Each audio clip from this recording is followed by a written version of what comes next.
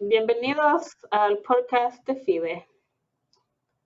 Padre, Hola, yo soy el padre Alfonso Gámez, soy vicario de la parroquia de Nuestra Señora de la Merced en Winston-Salem y llevo ya 3 años de ordenado como sacerdote para la diócesis de Charlotte y estoy aquí para, como dice Santo Domingo, este, compartir los frutos de contemplación.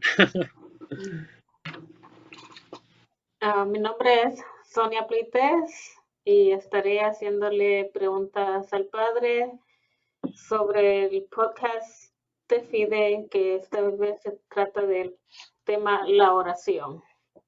Ok, Así es. Padre, vamos a Ujú. empezar primero como, ¿qué es la oración? Pues es simplemente algo sencillo, no es algo tan complicado. Creo que nosotros siempre complicamos las cosas con respeto a Dios y a lo mejor con los demás, pero es básicamente expresar nuestra relación con Él, de elevar nuestras mentes y corazones a Él y tener una conversación, una amistad con nuestro Señor. Y creo que una de las mejores maneras que se me explicó una vez cuando yo estaba en la universidad fue de un sacerdote trapista. Una vez tuve la oportunidad de asistir a un tema que ese sacerdote dio y él dice que hablar con Dios es más o menos, se desarrolla de la misma manera como crecemos en amistad con una persona. Entonces, desde nuestra niñez nos inculca como, por ejemplo, aprender a saludar, ¿verdad? Aprendemos a decir buenos días, buenas tardes, ¿cómo estás? ¿Cómo le va? Que le vaya bien y hasta luego. Y eso lo hacemos con todo el mundo, es como una cortesía, es educación propia de básicamente saludar, tener una conversación muy amena con una persona. Pero de ahí para allá se empieza a tener una relación más profunda cuando empezamos a hablar de nosotros mismos, una persona se da a conocer y la otra persona también empieza a revelar cosas, detalles de su vida personal. Y eventualmente hay malos entendidos, ¿verdad, Sonia? Que hay como cosas que uno falla y a veces no está de acuerdo con una persona y hay resolución y hay perdón y reconciliación. Y eventualmente hay también como ariedad. A veces en nuestras amistades con ciertas personas hay momentos que realmente no queremos estar ahí con esa persona, pero decidimos porque ya tenemos mucho tiempo con esa persona y queremos expresar nuestro amor que va más allá de consuelo o de placer. Y eventualmente llega un punto que te sientes tan familiarizado con una persona que no es necesario ni siquiera expresar palabras. Como que nomás nos sentimos cómodo o cómoda estar con una persona simplemente en el mismo cuarto, en pasar tiempo juntos y ni siquiera decir nada. Y especialmente lo vemos como con ancianos, una pareja ya anciana ya vive así, ¿verdad? Que ya, ya con tanto tiempo realmente no se necesita decir mucho, simplemente con estar en la presencia de esa persona ya es suficiente, como que se dice mucho sin decir nada. Y de la misma manera yo diría que es con Dios, que nuestra relación con Él empieza así como con cosas, palabras que nos memorizamos, que se nos inculca de nuestra niñez. Decimos el Padre Nuestro, el Ave María, el Gloria, y eso más o menos son como saludos, así como cordiales con nuestro Señor. Pero de ahí para allá nuestra relación va más profunda cuando nos dejamos conocer, cuando lo conocemos más a Él y especialmente cuando hay como malos entendidos, cuando hay ofensa de parte nuestra, porque de parte de Dios no puede Yeah, haber, sí, pero correcto. ahí es cuando experimentamos la reconciliación con Dios y la amistad se vuelve más profunda aún. Y de allí empieza a haber momentos de ariedad con Dios también cuando no lo sentimos, cuando no sentimos como el deseo de estar ahí con Dios, pero por fidelidad y por la amistad estamos allí y nuestro amor por Dios crece en ese momento. Y eventualmente llegamos a un punto que, como los maestros de la espiritualidad dicen, que nos volvemos cómodos con Dios, Llegamos a un momento donde nos sentimos muy familiarizados con Dios y no es necesario pedir o estar allí diciendo muchas cosas con Dios, sino que simplemente gozamos de su presencia. Y básicamente creo que eso es como un buen esquema de lo que es la relación con Dios, el crecimiento con la relación con Dios y la oración, porque la oración va cambiando con el desarrollo de esa relación. Ujú. Y la segunda pregunta que, ¿hay diferentes tipos de oración? Sí, el catecismo de la Iglesia Católica pone 5 métodos para rezar, pero también de esos 5 métodos hay como dos maneras de rezar. Está el rezo y la oración. El rezo es como oraciones que uno se aprende o tiene memorizados o que uno lee, y Cristo en su vida rezaba de esta manera. Pero también está la oración, que puede ser como oración espontánea, la oración que nace de nuestro sentimiento, de nuestro deseo. Y Cristo también en su vida, en su ministerio, también rezaba de esta manera. Pero de esas dos maneras de rezar, también hay 5 métodos de ambos lados de cómo se puede rezar. También está la adoración, está la petición, intercesión, dar gracias a Dios y alabanza. Y en la vida de Cristo vemos que él muestra de que se debe de rezar de ambas maneras. Mucha gente, muchas veces creo que como que los católicos, especialmente como de cultura, nos aferramos como a solamente rezar las oraciones que nos memorizamos, pero eso realmente no es suficiente, porque es como llegar a ese momento de que nomás buenos días y buenas tardes y ya. Tenemos que ir más profundo, tenemos que decir lo que sentimos en nuestro corazón, en nuestras mentes, y como que venga algo como inspirado del Espíritu Santo, pero se comunica a través de nuestra propia palabra. Pero también por el otro lado es necesario el rezo, como la misa. La misa es un rezo específico que se lee y que ya está escrito porque Dios nos dejó la misa. Entonces, son ambas dos maneras que uno puede rezar, y ya de allí hay diversas maneras también de esos dos métodos. Está obviamente la adoración. Uno puede seguir un libro, unas letanías de adoración, cuando va a visitar, por ejemplo, el Santísimo, o puede simplemente empezar a decir como cosas hermosas a Dios, alabándolo y adorándolo. Algo que sea inspirado del Espíritu Santo, pero que ellos lo ponen en su propia palabra. Y la petición también, uno puede rezar letanías ya escritas de petición, salmos de petición, um, pero también uno puede decir lo que le nace de su corazón, de lo que realmente, bueno, de lo que necesita en ese momento, y orar esas peticiones. Y intercesión también, uno puede tener como unas oraciones de intercesión, como por ejemplo cuando muere un difunto y estamos intercediendo por alguien, tenemos el rosario, que son rezos ya escritos y memorizados, pero también se puede interceder por alguien orando libremente, espontáneamente, con lo que el Espíritu Santo nos inspira. Dar gracias también, de la misma manera. La misa es una acción de gracias, podemos rezar la misa y también podemos orar y dar gracias a Dios con nuestra propia palabra. Y alabanza también, están las divinas alabanzas que ya están escritas, que podemos usar para inspirarnos y darle alabanza a Dios, pero también podemos con nuestra propia palabra darle alabanza y gloria a Dios como nos nazca. Pero yo diría que para un buen católico se necesita ambos, porque por ejemplo la misa y el rosario son rezos, pero se necesita de mucha oración para fomentar tu espiritualidad dentro de la misa o dentro del rosario. Si no, se vuelve algo como muy ritual, ¿verdad? Como algo muy frío, como que nomás le decimos cosas a Dios que realmente no sentimos. Y los salmos dicen eso, que hay gente que tiene el rezo en la boca, pero sus corazones están lejos de él.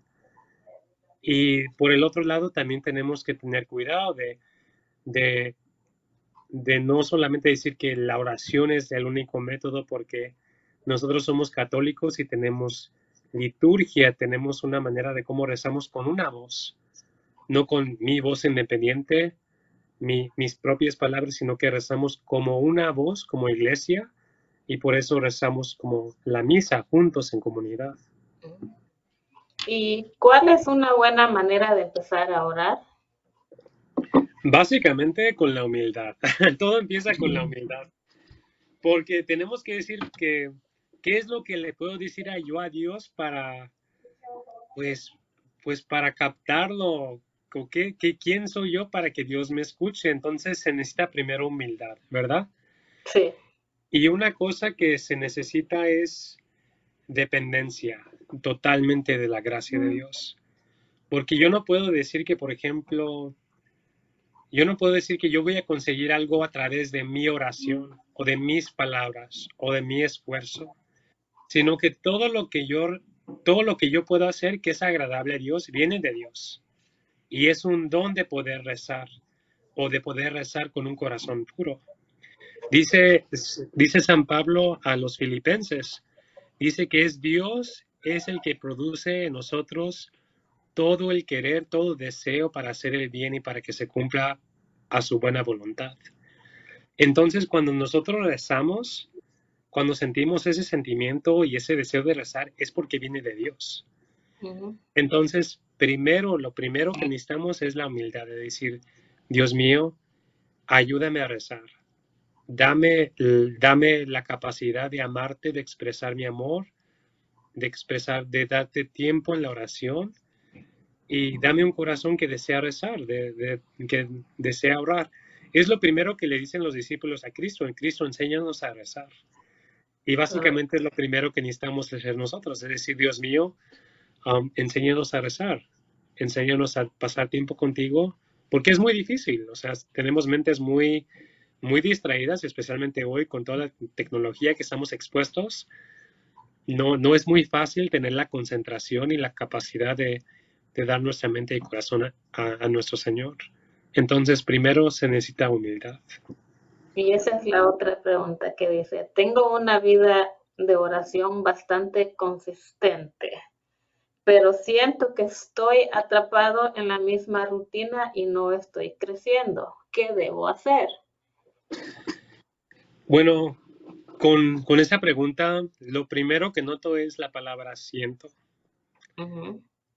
Y tu relación con Dios no es un sentimiento. Ok, sí. Entonces, por ejemplo, hay momentos de que yo no siento que quiero, o sea, no tengo el sentimiento de hacer algo difícil, pero lo hago por fidelidad. Y a veces la rutina es parte de ser fiel, ¿verdad? Como a veces pues los esposos todos los días se van a trabajar, a veces no sienten el deseo de ir a trabajar, pero lo hacen como rutina. ¿Por qué? Porque aman a su familia. Y también sus esposas hacen el quehacer, a lo mejor también se van a trabajar y muchas veces no sienten el querer hacer esas cosas, pero lo hacen por fidelidad y amor. Yo diría que si una persona viene conmigo y me dice, Padre, no siento que estoy creciendo y no siento que me está haciendo bien, yo diría que no, yo le diría a esa persona, no te enfoques en tu sentimiento, enfócate en tu decisión de hacer el bien. Sigue haciendo lo que estás haciendo y va a producir fruto bueno, porque necesitamos ser fieles al Señor aunque no lo sentimos, aunque no queremos ser fieles. O a lo mejor aunque no vemos un fruto en nosotros mismos, tenemos que ser fiel a la oración y básicamente tener esa constancia. ¿Cómo supero las distracciones en la oración? Yo diría que tiene que ver con como te ayuda, te revela, las distracciones te revelan como dónde está tu amor. Porque, por ejemplo, cuando sales a comer con una persona que admiras mucho, ni el teléfono lo revisas. Se te va el tiempo de volada. ¿Por qué? Porque estás totalmente fascinada con esa persona, ¿verdad? Como que realmente no, ni siquiera te llegan distracciones. Pero si hay distracciones es porque te muestra como el condición o la cualidad del amor que le tienes a Dios. Como que ves a Dios más o menos y como un colega o como un amigo, pero no como un amado.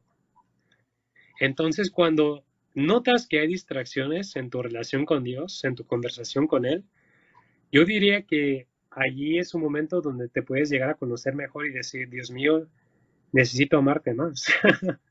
Sí. Porque mi corazón y mi mente se están distrayendo con otras cosas y eso muestra que realmente no estoy tan fascinado contigo como lo debería de estar. Y Dios es increíble, o sea, Dios es lo más bello del mundo, lo más bueno del mundo.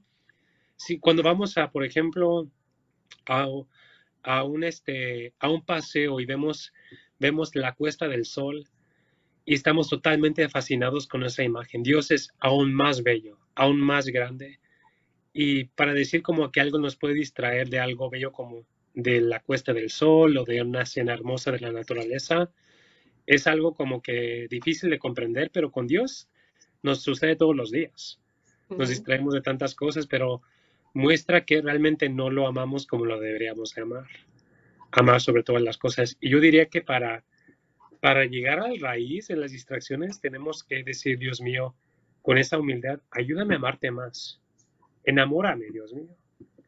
Fascíname. Dices, una santa carmelita del siglo pasado se llama Santa Benedita de la Cruz, de la Trinidad. Ella dice, oh, perdón, se llama Santa Elizabeth de la Trinidad. Ella dice en su oración en la Trinidad, Dios mío, fascíname que no me quiera alejar de ti. O sea, captívame, Dios mío. Ujú. Capta mi atención. Y yo creo que es la mejor manera que podemos como tener como una victoria sobre las distracciones de estar totalmente captivados y enamorados de Dios. ¿Qué le diría a las personas que a veces dicen, verdad, por qué a veces mis oraciones no son contestadas? Pues eso creo que Cristo lo, lo responde en el Evangelio de San Mateo. Él dice en el Evangelio, dice, pidan y se les dará, busquen y hallarán, llamen y se les abrirá, porque todo el que pide recibe, y el que busca halla, y el que llama se le abrirá.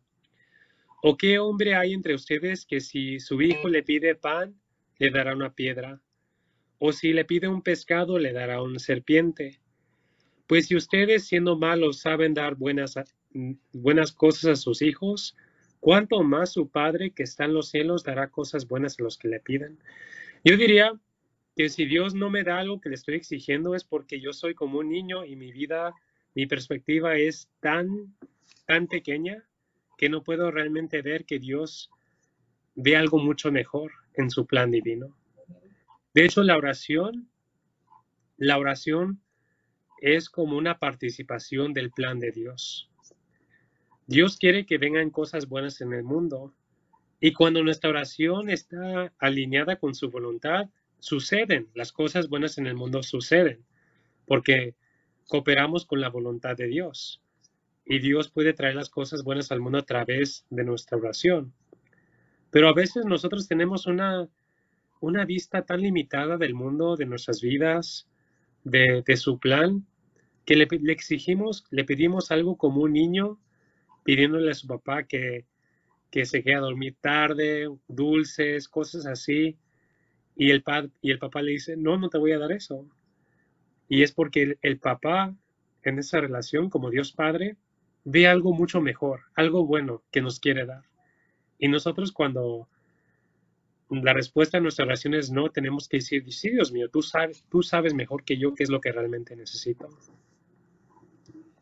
¿Cómo hago para que mis hijos pequeños oren?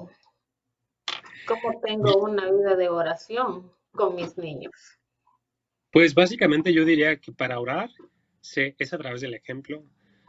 En el rito bautismal, el padre o el diácono se dirige a los padres y a los padrinos y les dicen que a través de su ejemplo es cómo van a enseñarle a sus hijos de cómo tener una relación con Dios Padre. También en el ritual matrimonial, también se dice que ellos van a ser los educadores de la fe de sus hijos, y es a través del ejemplo. Los padres tienen que estar cómodos para poder orar abiertamente con sus hijos. Porque Y orar es algo muy incómodo. Yo siento como que a veces como que se vuelve algo muy awkward, como muy... una rutina um, también. sí, como que no sabemos qué decir. Por ejemplo, si yo fuera, yo que soy padre, me voy con mis papás y digo, vamos, vamos a empezar a orar. Así nomás hablar con Dios espontáneamente se puede volver un poquito incómodo porque qué es lo que vamos a decir o no sabemos qué es lo que tenemos que decir con Dios, etcétera. Pero yo diría que primero traten de vencer ese momento awkward, ese momento incómodo, de empezar a hablar con Dios abiertamente para que Dios sea una persona familiar, como que sea una persona conocida en la casa, en el hogar, para que ellos no sea un extraño o no sea algo extraño para ellos. ¿Cómo hago para que mi adolescente ore? Eso es una buena pregunta. Mira, yo creo que los adolescentes tienen tanta energía, tienen tanta potencial y por eso mismo necesitan mucha estructura, necesitan reglas. Y los padres tienen que tener un balance muy bueno de no ser tan estrictos de que pueden desanimar tantos a sus hijos, pero también no pueden ser tan liberales Sí. porque ambos lados empiezan a dañar la imagen de Dios en sus mentes. Si son muy estrictos, creen que Dios es un tirano, o sea, que Dios es muy injusto. Si son muy liberales, van a pensar que Dios no le importa sus vidas, que nada realmente importa, y pierden la esperanza en realmente hacer algo que valga la pena. Entonces, para un adolescente se necesita estructura y balance. Se necesita tener un tiempo, una consistencia de rezar todos los días, de tener una vida de oración todos los días, aunque sea algo de 3 minutos, algo pequeño hoy va a producir frutos grandes mañana. Entonces yo diría que a lo mejor un adolescente no lo vas a tener ahí rezando el rosario completo Mm, con la familia por 45 minutos. No tiene esa habilidad, ¿verdad? Él quiere sí. usar sus energías para otra cosa. Pero una década que rezaras en familia, o nomás una oración pequeña con 2 minutos, va a producir más frutos que te puedes imaginar. Yo diría que trates de ver la cualidad y no la cantidad, y Mm. tener eso como para tener el balance en la vida de los de tus hijos. ¿Qué significa orar a los santos y cómo rezas realmente a los santos? Una cosa que tenemos que entender cuando vamos con los santos es que el santo va a llevar esta oración con Dios, ¿verdad? Más o menos los santos tienen una palanca porque tienen una amistad perfecta con Dios porque están en la gloria del cielo. Y dice la carta de Santiago que la oración del justo tiene eficacia, tiene poder. Y cuando vamos con el santo, no es que el santo nos está concediendo este milagro con su poder propio, lo está haciendo, sino que está llevando esta petición y está intercediendo por nosotros, tal como nosotros intercedemos por un pariente que está enfermo. Vamos con los santos, con, con un santo en especial, que tenemos una amistad con ese santo, para que ese santo pueda interceder por nosotros, porque sigue vivo en Cristo, ese santo. De que haya pasado este mundo no quiere decir que su alma está dormida, no activa en el plan de salvación de la humanidad que Dios tiene para nosotros. Ese santo está trabajando, tal como nosotros estamos llamados a trabajar para evangelizar y salvar almas. Ese santo, estando en la gloria de Dios, también está trabajando, tratando de salvar almas también, y tiene ese papel de que llenar en la gloria del cielo. ¿Cómo rezo a mi ángel de la guarda? ¿Y por qué rezo a mi ángel de la guarda? Pues sí, cada uno de nosotros tenemos un ángel asignado desde todo el tiempo, desde el principio del tiempo, que Dios ha creado específicamente con el propósito de salvarnos, de que seamos salvados. Este ángel nos está cuidando, nos está intercediendo, nos está guiando constantemente y nos quiere ayudar para ser inspirados con, con ideas buenas para que podamos hacer actos buenos. Entonces, tener esta relación con tu ángel de tu guardia es algo, pues es algo súper esencial para poder crecer en santidad, porque es algo que Dios nos ha asignado y como dice la escritura, que, que los ángeles de nosotros están contemplando la gloria de Dios constantemente. Y básicamente tienes las dos maneras de rezar, igual el rezo y la oración. Puedes rezarle a tu ángel, tu guardia, con la oración que todos nos sabemos desde nuestra niñez. O puedes cultivar una amistad con tu ángel y tu guardia, platicándole cosas que te suceden y básicamente crecer en esa amistad con tu ángel. ¿Algún último consejo que le gustaría dar, ya sea a las familias o los jóvenes que vean este podcast? Sí, básicamente yo creo que el mejor consejo que les puedo dar es ese consejo de la humildad. Porque a veces nosotros decimos o queremos que la oración sea de esta manera o de aquella manera, como este santo o como esta santa. Y lo que pasa es de que nosotros no somos los autores de nuestra santidad. Nosotros somos el barro en las manos del alfarero y tenemos que ser humildes y básicamente tener la confianza de que Dios nos está formando poco a poquito a lo que Él quiere que nosotros seamos. Y nuestra vida de oración, si somos dóciles a lo que Él quiere para nosotros, Él poco a poquito va a transformar nuestra vida en la oración lo que Él quiere que sea. No sé si me explico con eso, pero Sí, básicamente es tener la confianza, llegar todos los días, tener la disponibilidad de trabajar con la gracia de Dios y cooperar con lo que Él quiere, no tener como una obstancia o ser tercos a la gracia de Dios, sino que ser realmente dóciles y aceptar con humildad las caídas que tenemos de pecado o de nuestras flaquezas y tratar de crecer en santidad y decir, Dios mío, confío en ti.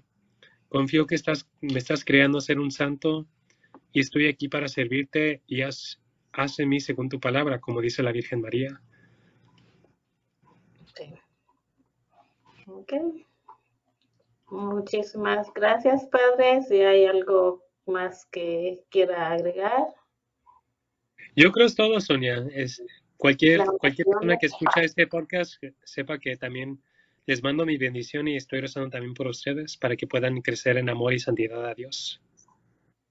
Muchas gracias, padre. Gracias a usted, Sonia. Bueno, hasta luego. Que Dios la Bueno, bendiga. muchas gracias. Adiós.